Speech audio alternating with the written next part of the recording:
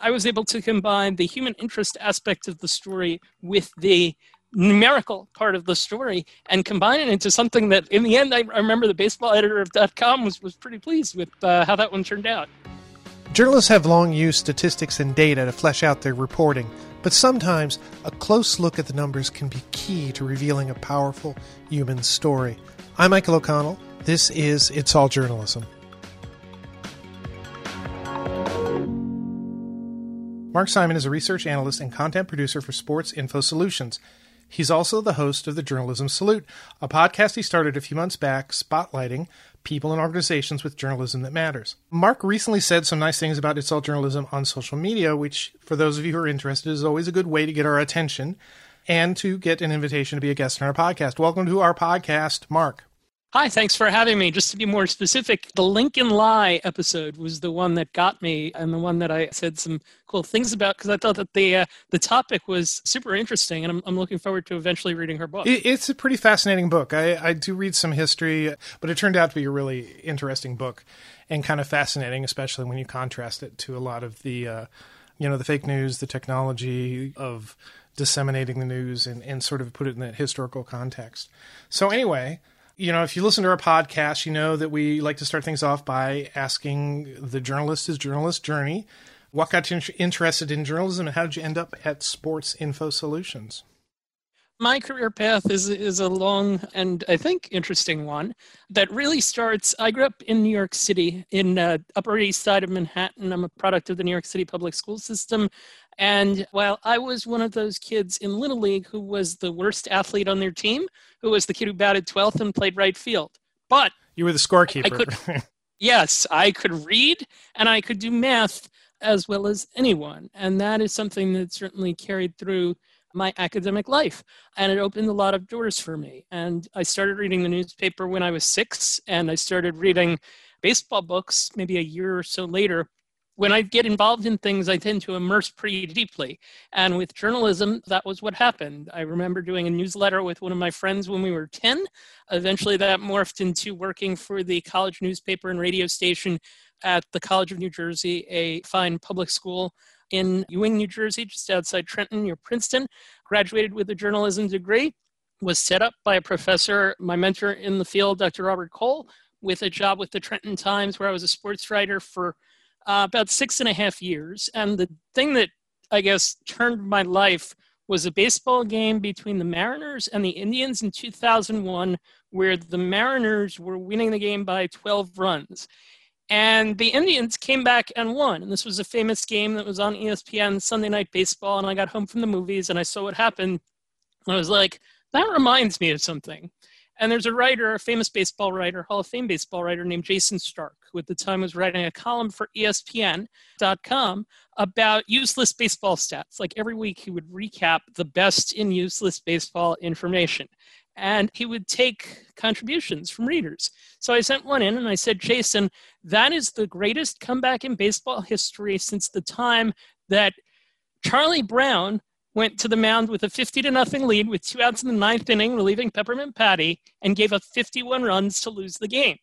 Jayson liked that. He ran it in his article, like big 3 or 4 paragraphs, and I wrote Jayson back. I said, Jayson, I don't know you. You don't know me. But I was wondering if you could just help me out. Could you just give me the name of the person who does the hiring for the TV show Baseball Tonight? I've always been interested in working on a show like that. And he wrote back. And he gave me a name. And I wrote that person. And that person wrote back with another name. And about 6 months later, I was at ESPN interviewing and arguing why I thought that Keith Hernandez, who was my dad's favorite baseball player, should be in the Baseball Hall of Fame. And that led to a job that lasted nearly 16 years there. And after a time, some people might have noticed that ESPN's interest in baseball has dissipated a little bit. And they had a relationship with this company, Sports Info Solutions, where I currently work. And the connections that I made while I was working at ESPN led me to come here. They were looking for someone who could take the information that they put together. This is a company that puts together information for major league teams and NFL teams. And they wanted to take the public-facing element of that and make it kind of more fan-friendly and more fan appealing and more relatable to the general public to allow people to get interested. And that's the gist of what I do right now. It's an interesting kind of way of translating information into something that's much more easily understandable, the same way that someone would do that for, I don't know, like, this might be oversimplifying it, but something like taking the Affordable Care Act and making it simplified for people to understand, or taking things in any sort of industry and making them easy for people to understand. That's what I do with baseball statistics. Wow. Your audience, the people who, go to Sport Info Solutions, what are they using this information for? Just to sort of like fill out their baseball knowledge? Are they using it for betting? Are they using it for fantasy? So I think the idea in terms of what I do is we're trying to make people smarter and better informed fans, whether it's baseball or football, and we're actually starting to branch into basketball as well. We sell our data to teams, Major League Baseball teams, NFL teams, to allow them to better make decisions related to should they sign a player, should they trade for a player, or game strategy, should they use a defensive shift against a particular player. That's become a big thing. If you've seen the movie Moneyball, that's kind of us, the people that took the Oakland A's and turned them into a winning team. We play a role in that.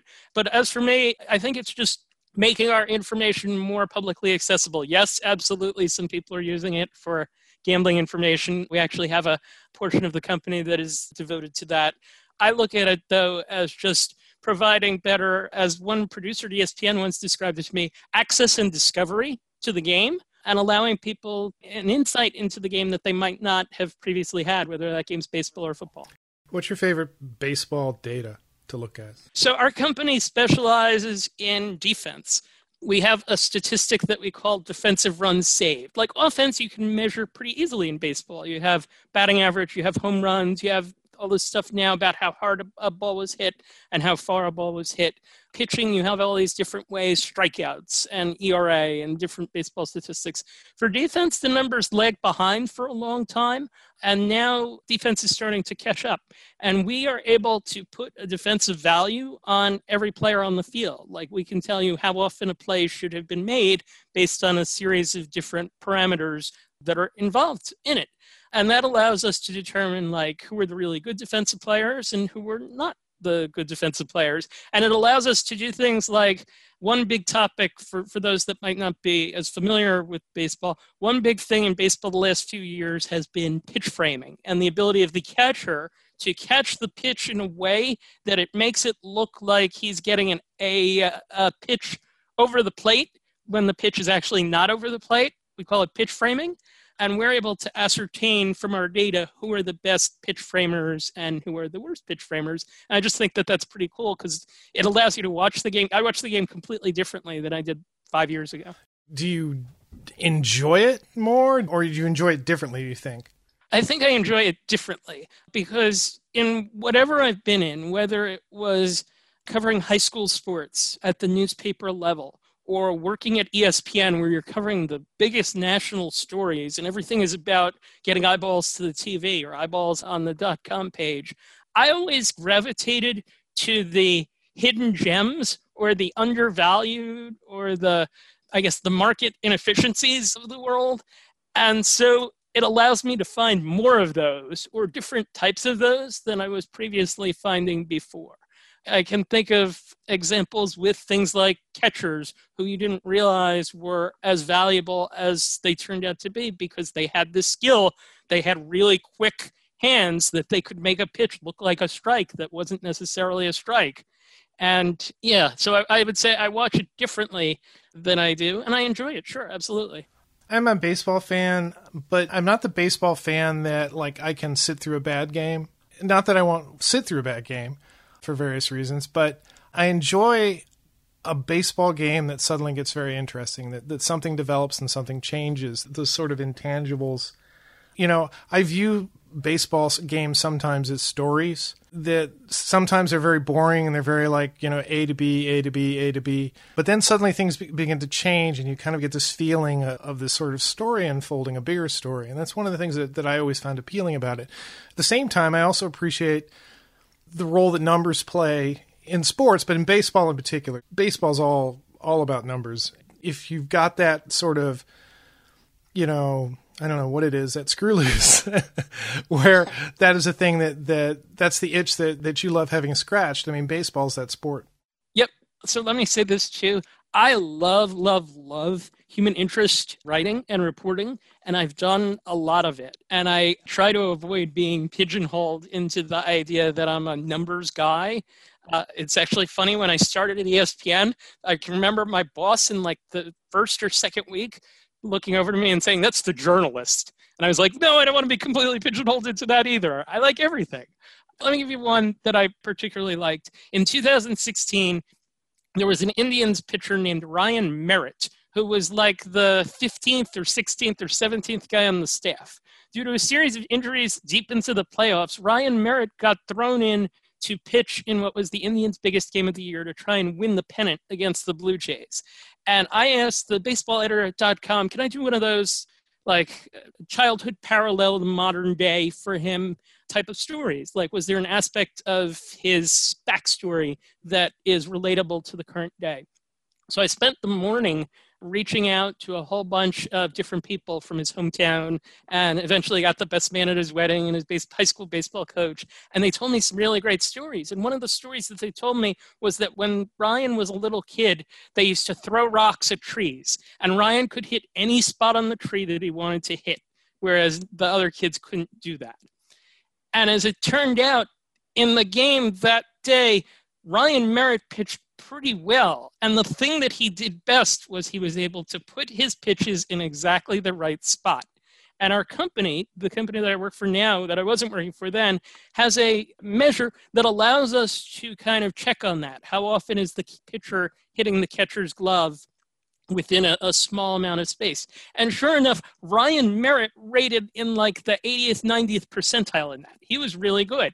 That's something, a piece of data, a piece of information that I wouldn't have been able to get as just, Joe, ordinary human interest reporter. I was able to combine the human interest aspect of the story with the numerical part of the story and combine it into something that in the end, I remember the baseball editor of .com was pretty pleased with how that one turned out. Yeah, there's nothing like a great human baseball story. There's nothing like it. And it's like to the point where I was at a game with my son and we were watching it, and it was like you could sort of feel the game beginning to turn, and it just kind of said, I turned to him and I said, yeah, this is what baseball does sometimes. There's this feeling of the direction of the game needs to change to make the story better. There's these games that I've been to where that sort of happened. And there are plenty of other games that are just like any other, that just the team that's supposed to win wins, and the team that's supposed to lose loses. So, we're going to talk a little bit about your new podcast. This isn't the first podcast that you've done. You did one at ESPN. Tell me about that. Sure. Eric Karabell, who is known at ESPN as one of the top fantasy sports people, used to co-host a baseball podcast. It was called Baseball Today. And it was the predecessor to ESPN's podcasts now are very personality driven, like they're big stars do them. It was the predecessor to a podcast that's now hosted by Buster Olney. But at the time, Eric needed co-host people. I was one of the people recruited to do that, and I did that for 2 years. We had the listenership on that worth probably the sum of anything that I will ever do the rest of my life. And I learned a lot about how to do it. I had been on radio in college. I'd done play-by-play broadcasting for a very long time as well. But I enjoy podcasting for the creative challenge of it. I like that we could go and we could literally do a show about anything that I felt was cool, interesting, or fun about baseball. And I literally had like kind of a blank slate to pick from for that. And we would do all sorts of weird things. And it was a fun way to do a show. And it allowed me to raise my profile in the sports statistics community a nice amount. And that's a fun field to be in. And we did that for a couple of years, and it was great. Because I'm a podcaster, I'm going to pick at something you said there because I want to see what I can draw out. You said that the numbers there dwarfed anything else that you would probably do in your career. As a podcast, what do you credit that to? Was it the platform you were on? Was it, the content? It was entirely the platform we were on. I remember the producer saying to me, I don't want to say what the number was that we did, but he was like, you could do that by accident. Just being on ESPN, I think people know it, But until you've like worked there, you don't really know the power of the four letters. Being at ESPN is wonderful. I had a great almost 16-year run there. And those four letters carry weight. They carry weight when I try and get guests from my current baseball version of a podcast. They carry weight when I have conversations with people in the baseball community. And yeah, I mean, it's the same thing as CNN or whatever. Every network has its perceptions, but ESPN in the sports world carries a lot of weight, certainly, and that's what built our audience. Yeah, brand recognition. That's it's gonna open doors for you, as like you said, for your guests, but also because you're identified with it. People are maybe more willing. Yeah, I remember that guy. I want to go talk to him. Yeah, he's got a podcast. I want to talk to him. Yeah, the reason I kind of bring this up is, as we sort of talk about podcasting, and I know there are a lot of people I always run into who, they're always telling me, yeah, I've got a podcast idea. I want to do a podcast. And, I know many podcasters in the Washington, D.C. area, for example. When you get a group together, one of the first things they say is, how can I grow my audience? How can I grow my audience?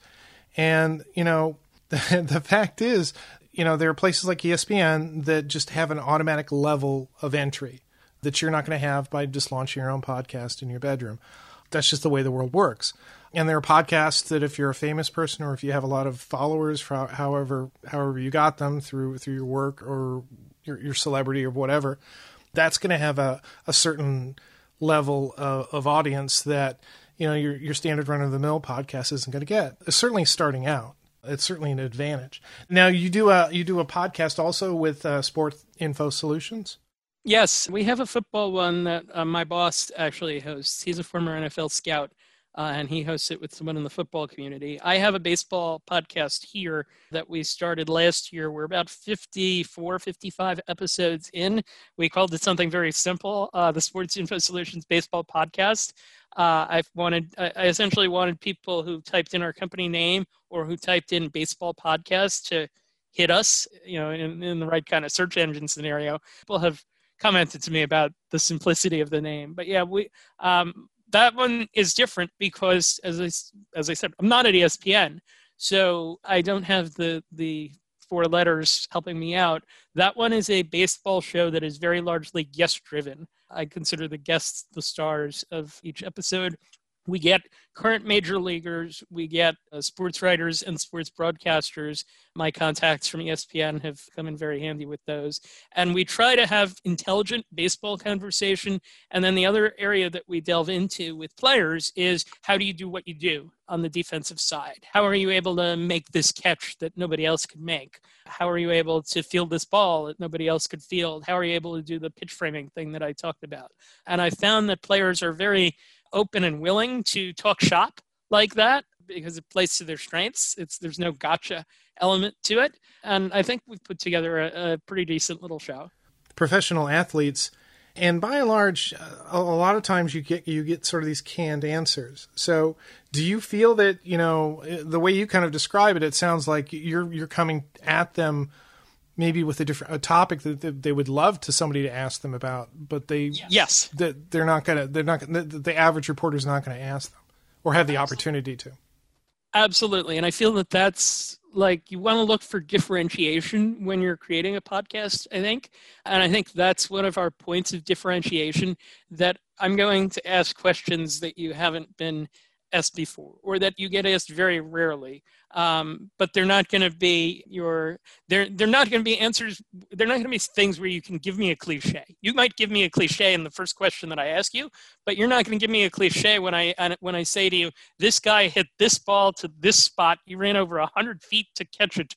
Can you describe all of the different aspects that go into that play, starting with where you were positioned, why you were positioned there, to your actual making of the catch? And those guys are able to do it, and they seem to like doing it. At least the ones that I've been able to get on the podcast. And I think we've left a good impression with them. They've certainly left a good impression with us. I think it's because they're professionals, they're technicians. They think about what they do at a level that we don't about the way they play.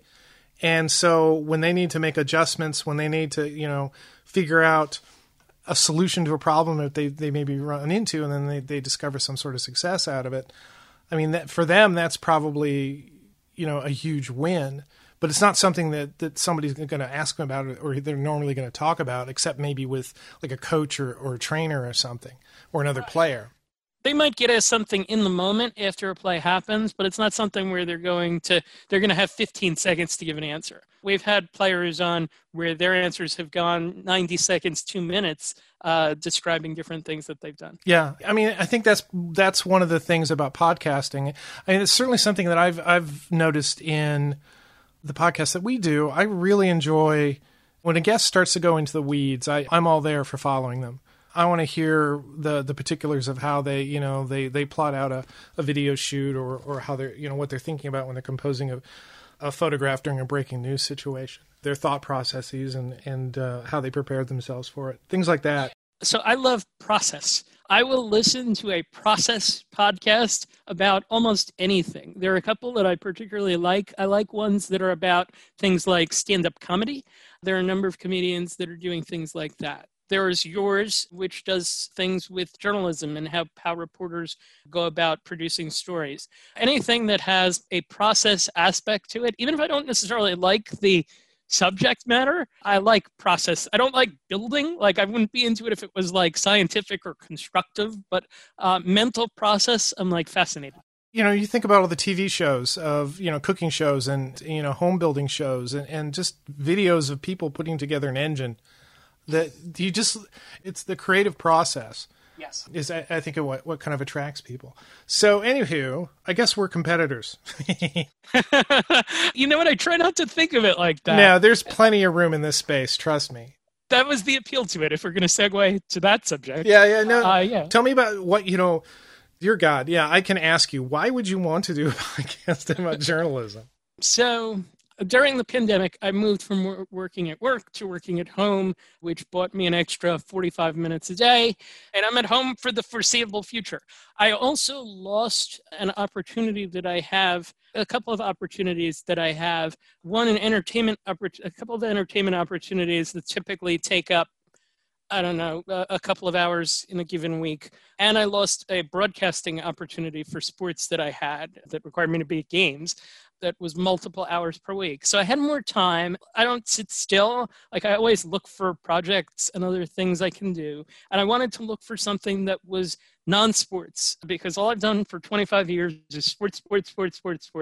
And I wanted to do something that was non-sports, and I didn't want to do something that was political because it's just too messy. And I thought about like what my passions were, and certainly I mentioned before like stand-up comedy or different other types of performance. Magic is another one things that I enjoy watching, but there are already podcasts that exist for those.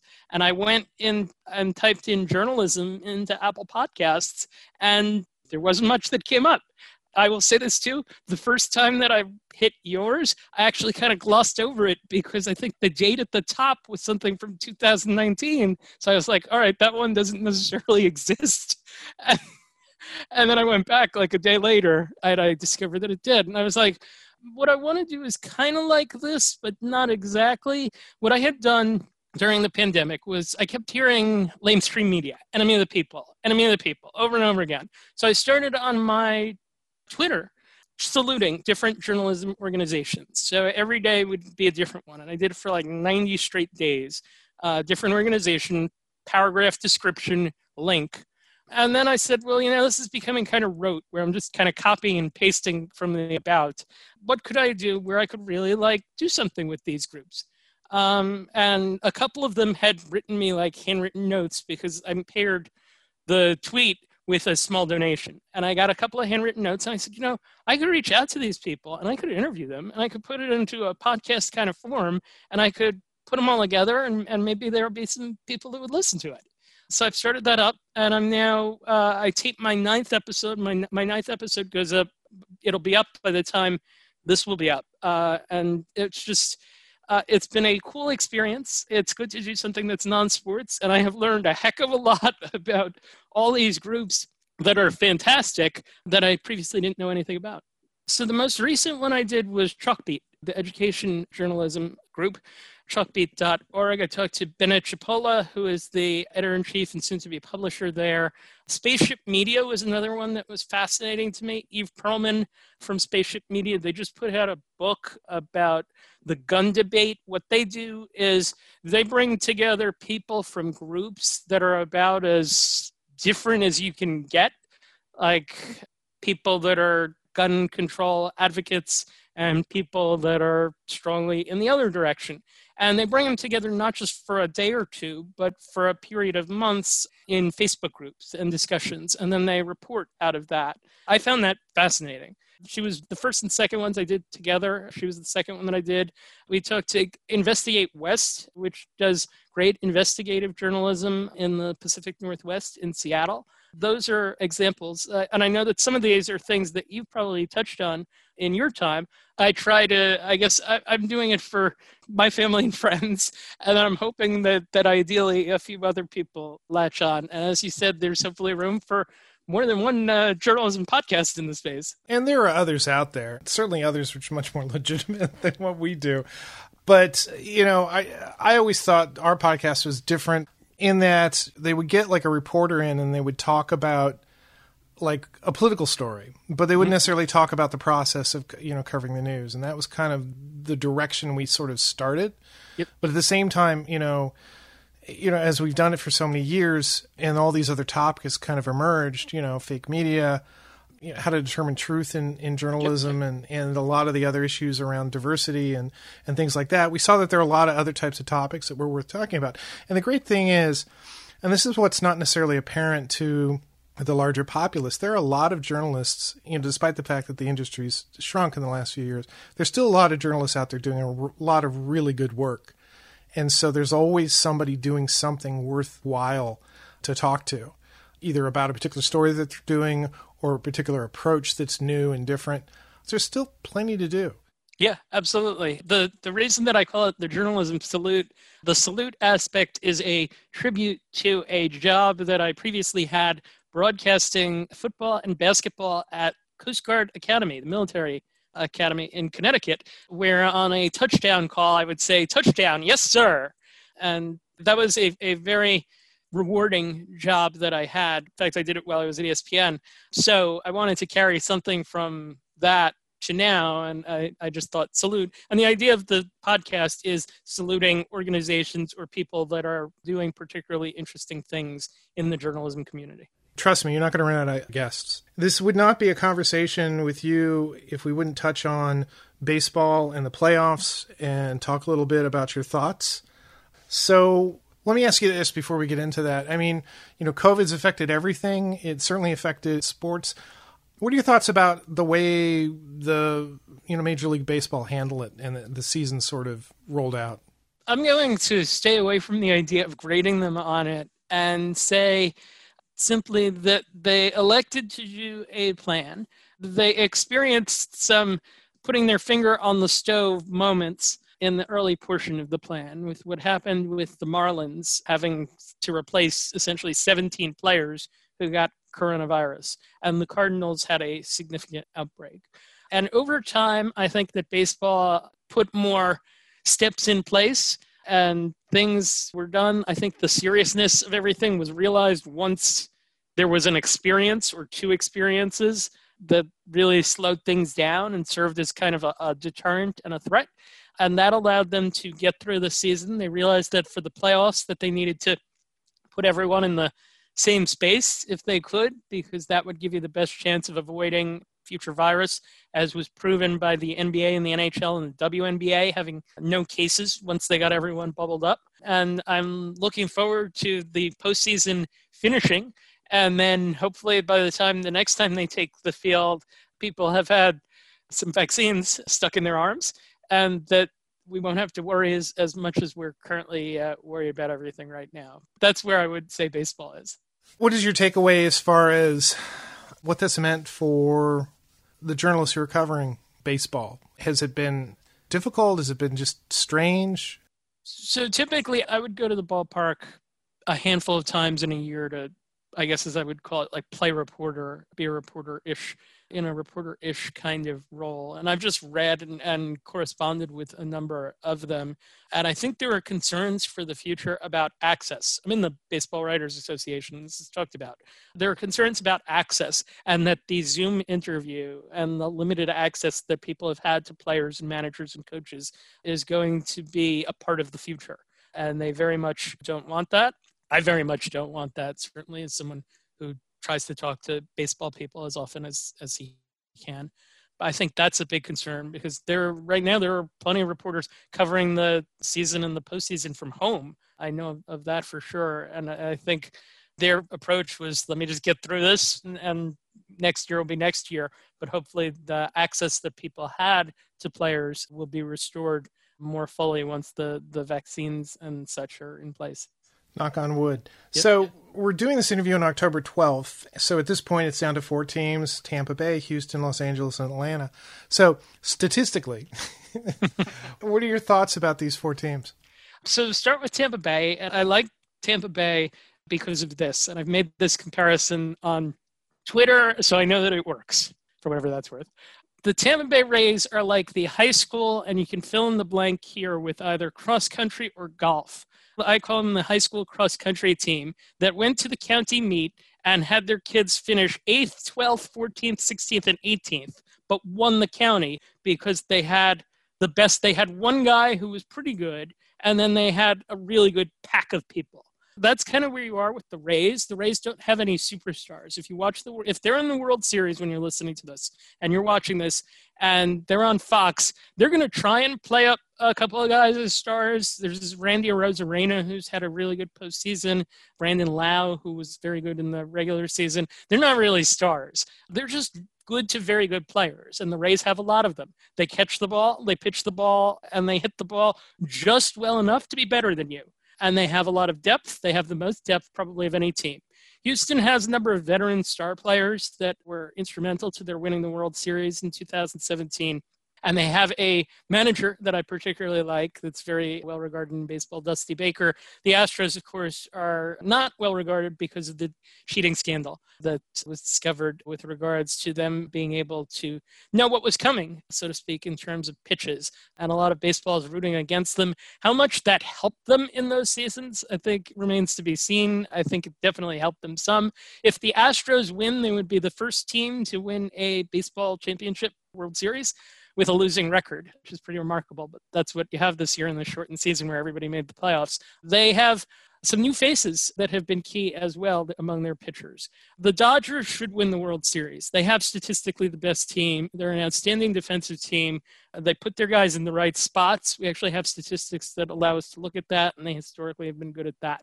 They have superstars. They have Mookie Betts. They have Cody Bellinger. They have Clayton Kershaw. All dynamite players, all of whom Bellinger and Betts can do everything on the field that you would ask them to do. Their issue has just been that they've come up short a few times, and uncharacteristically so in some cases, and the question is whether or not they can get over the hump. Atlanta has a great offensive team and a star player in Ronald Acuna Jr., who in the early stages of his career looks like he's going to be someone who 20 years from now we'll be saying is maybe not an all-time great, but something close to it, if you project out as people who like to project baseball statistics do.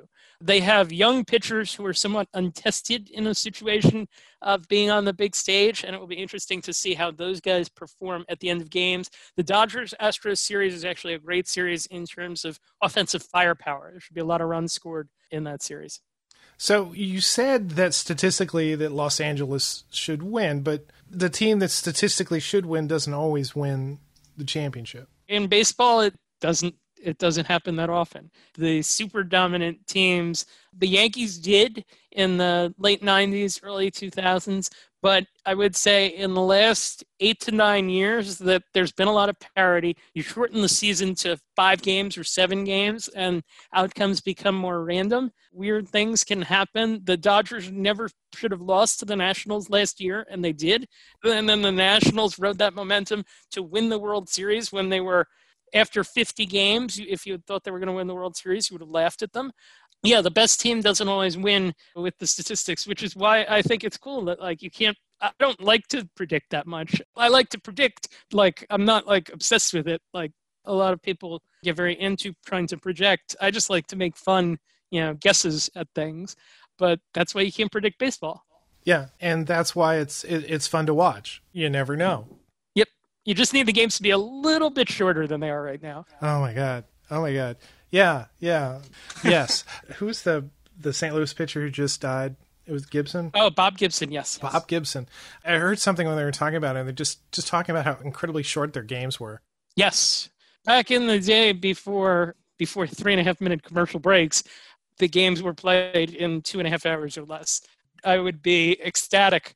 Right now, the games are averaging about 3.5 hours. And I love baseball. But 3.5 hours is too long. They need to bring it down somehow. Hopefully they will figure out ways to do that. The worst thing in the world, the worst experience in the world is watching 9 innings of a very mediocre game, and then suddenly it goes into extra innings. It's just like, I know I had this argument with a sports writer I knew, and he's like, "What? You don't love extra innings?" Like, no, if they can't win it in 9 innings, I don't want to know. So you're someone for whom the new extra inning rule is made for. Exactly. I got other things to do. If you guys can't do your work in the allotted time, then let's move on. So anyway, we didn't even mention your book. Tell me about your book real quick. I wrote a book called The Yankees Index in 2016. It was a product of my relationship with the aforementioned many minutes ago, Jason Stark, whose book I proofread, and that kind of led to my getting the project with the company that I had done the proofreading for. It's a history of the New York Yankees as told through the combination of stories and statistics, kind of like the story that I told about Ryan Merritt with the being able to hit any spot and the statistics bearing that out. That's exactly how the book is shaped. It's about 60 to 70 stories with graphics. Each chapter is like 4 pages, and each chapter is keyed by a number, like Babe Ruth 60, Joe DiMaggio 56, but also Aaron Small 10-0. Aaron Small was a pitcher for the Yankees who was about to retire. He wasn't very good. And then in 2005, just as he was about to retire, he gets called up. He pitches well, and he winds up going 10-0. And when I called Aaron Small to interview him for the book, and I told him what the book was, he said, "You want to include me in a book about Ruth and Mantle and Gehrig and DiMaggio?" And I said, "Yes, exactly." And he laughed, and then we had a fun interview. So that's the kind of book. It's published by Triumph Books. You can get it on Amazon. You can find used booksellers have it. It's a little tough to get right now. But if I do say so myself, I strongly recommend it if you're a Yankee fan. Okay. Well, you should have written the blurb on it, I guess. It's the Yankee Index. I've been talking to Mark Simon of Sports Info Solutions and his podcast. Check it out, The Journalism Salute. Mark, thanks. This was fun. Yep, great. Thank you. You've been listening to It's All Journalism, a weekly podcast about the people who make the news. You can find out more about us and download past episodes at itsalljournalism.com. While you're visiting our website, why not sign up for the It's All Journalism newsletter? You'll get all the latest info about our podcast, including episode notes and news about live events and upcoming interviews. Go to itsalljournalism.com to subscribe. It takes a lot of people to create an episode of It's All Journalism. Nicole Grisco produced this episode, Amber Healy wrote our web content, Nick Dupre wrote our theme music, Emilia Brust helped with our booking, Nicholas Hunter provided a web assist, and I'm your host, Michael O'Connell. Thanks for listening.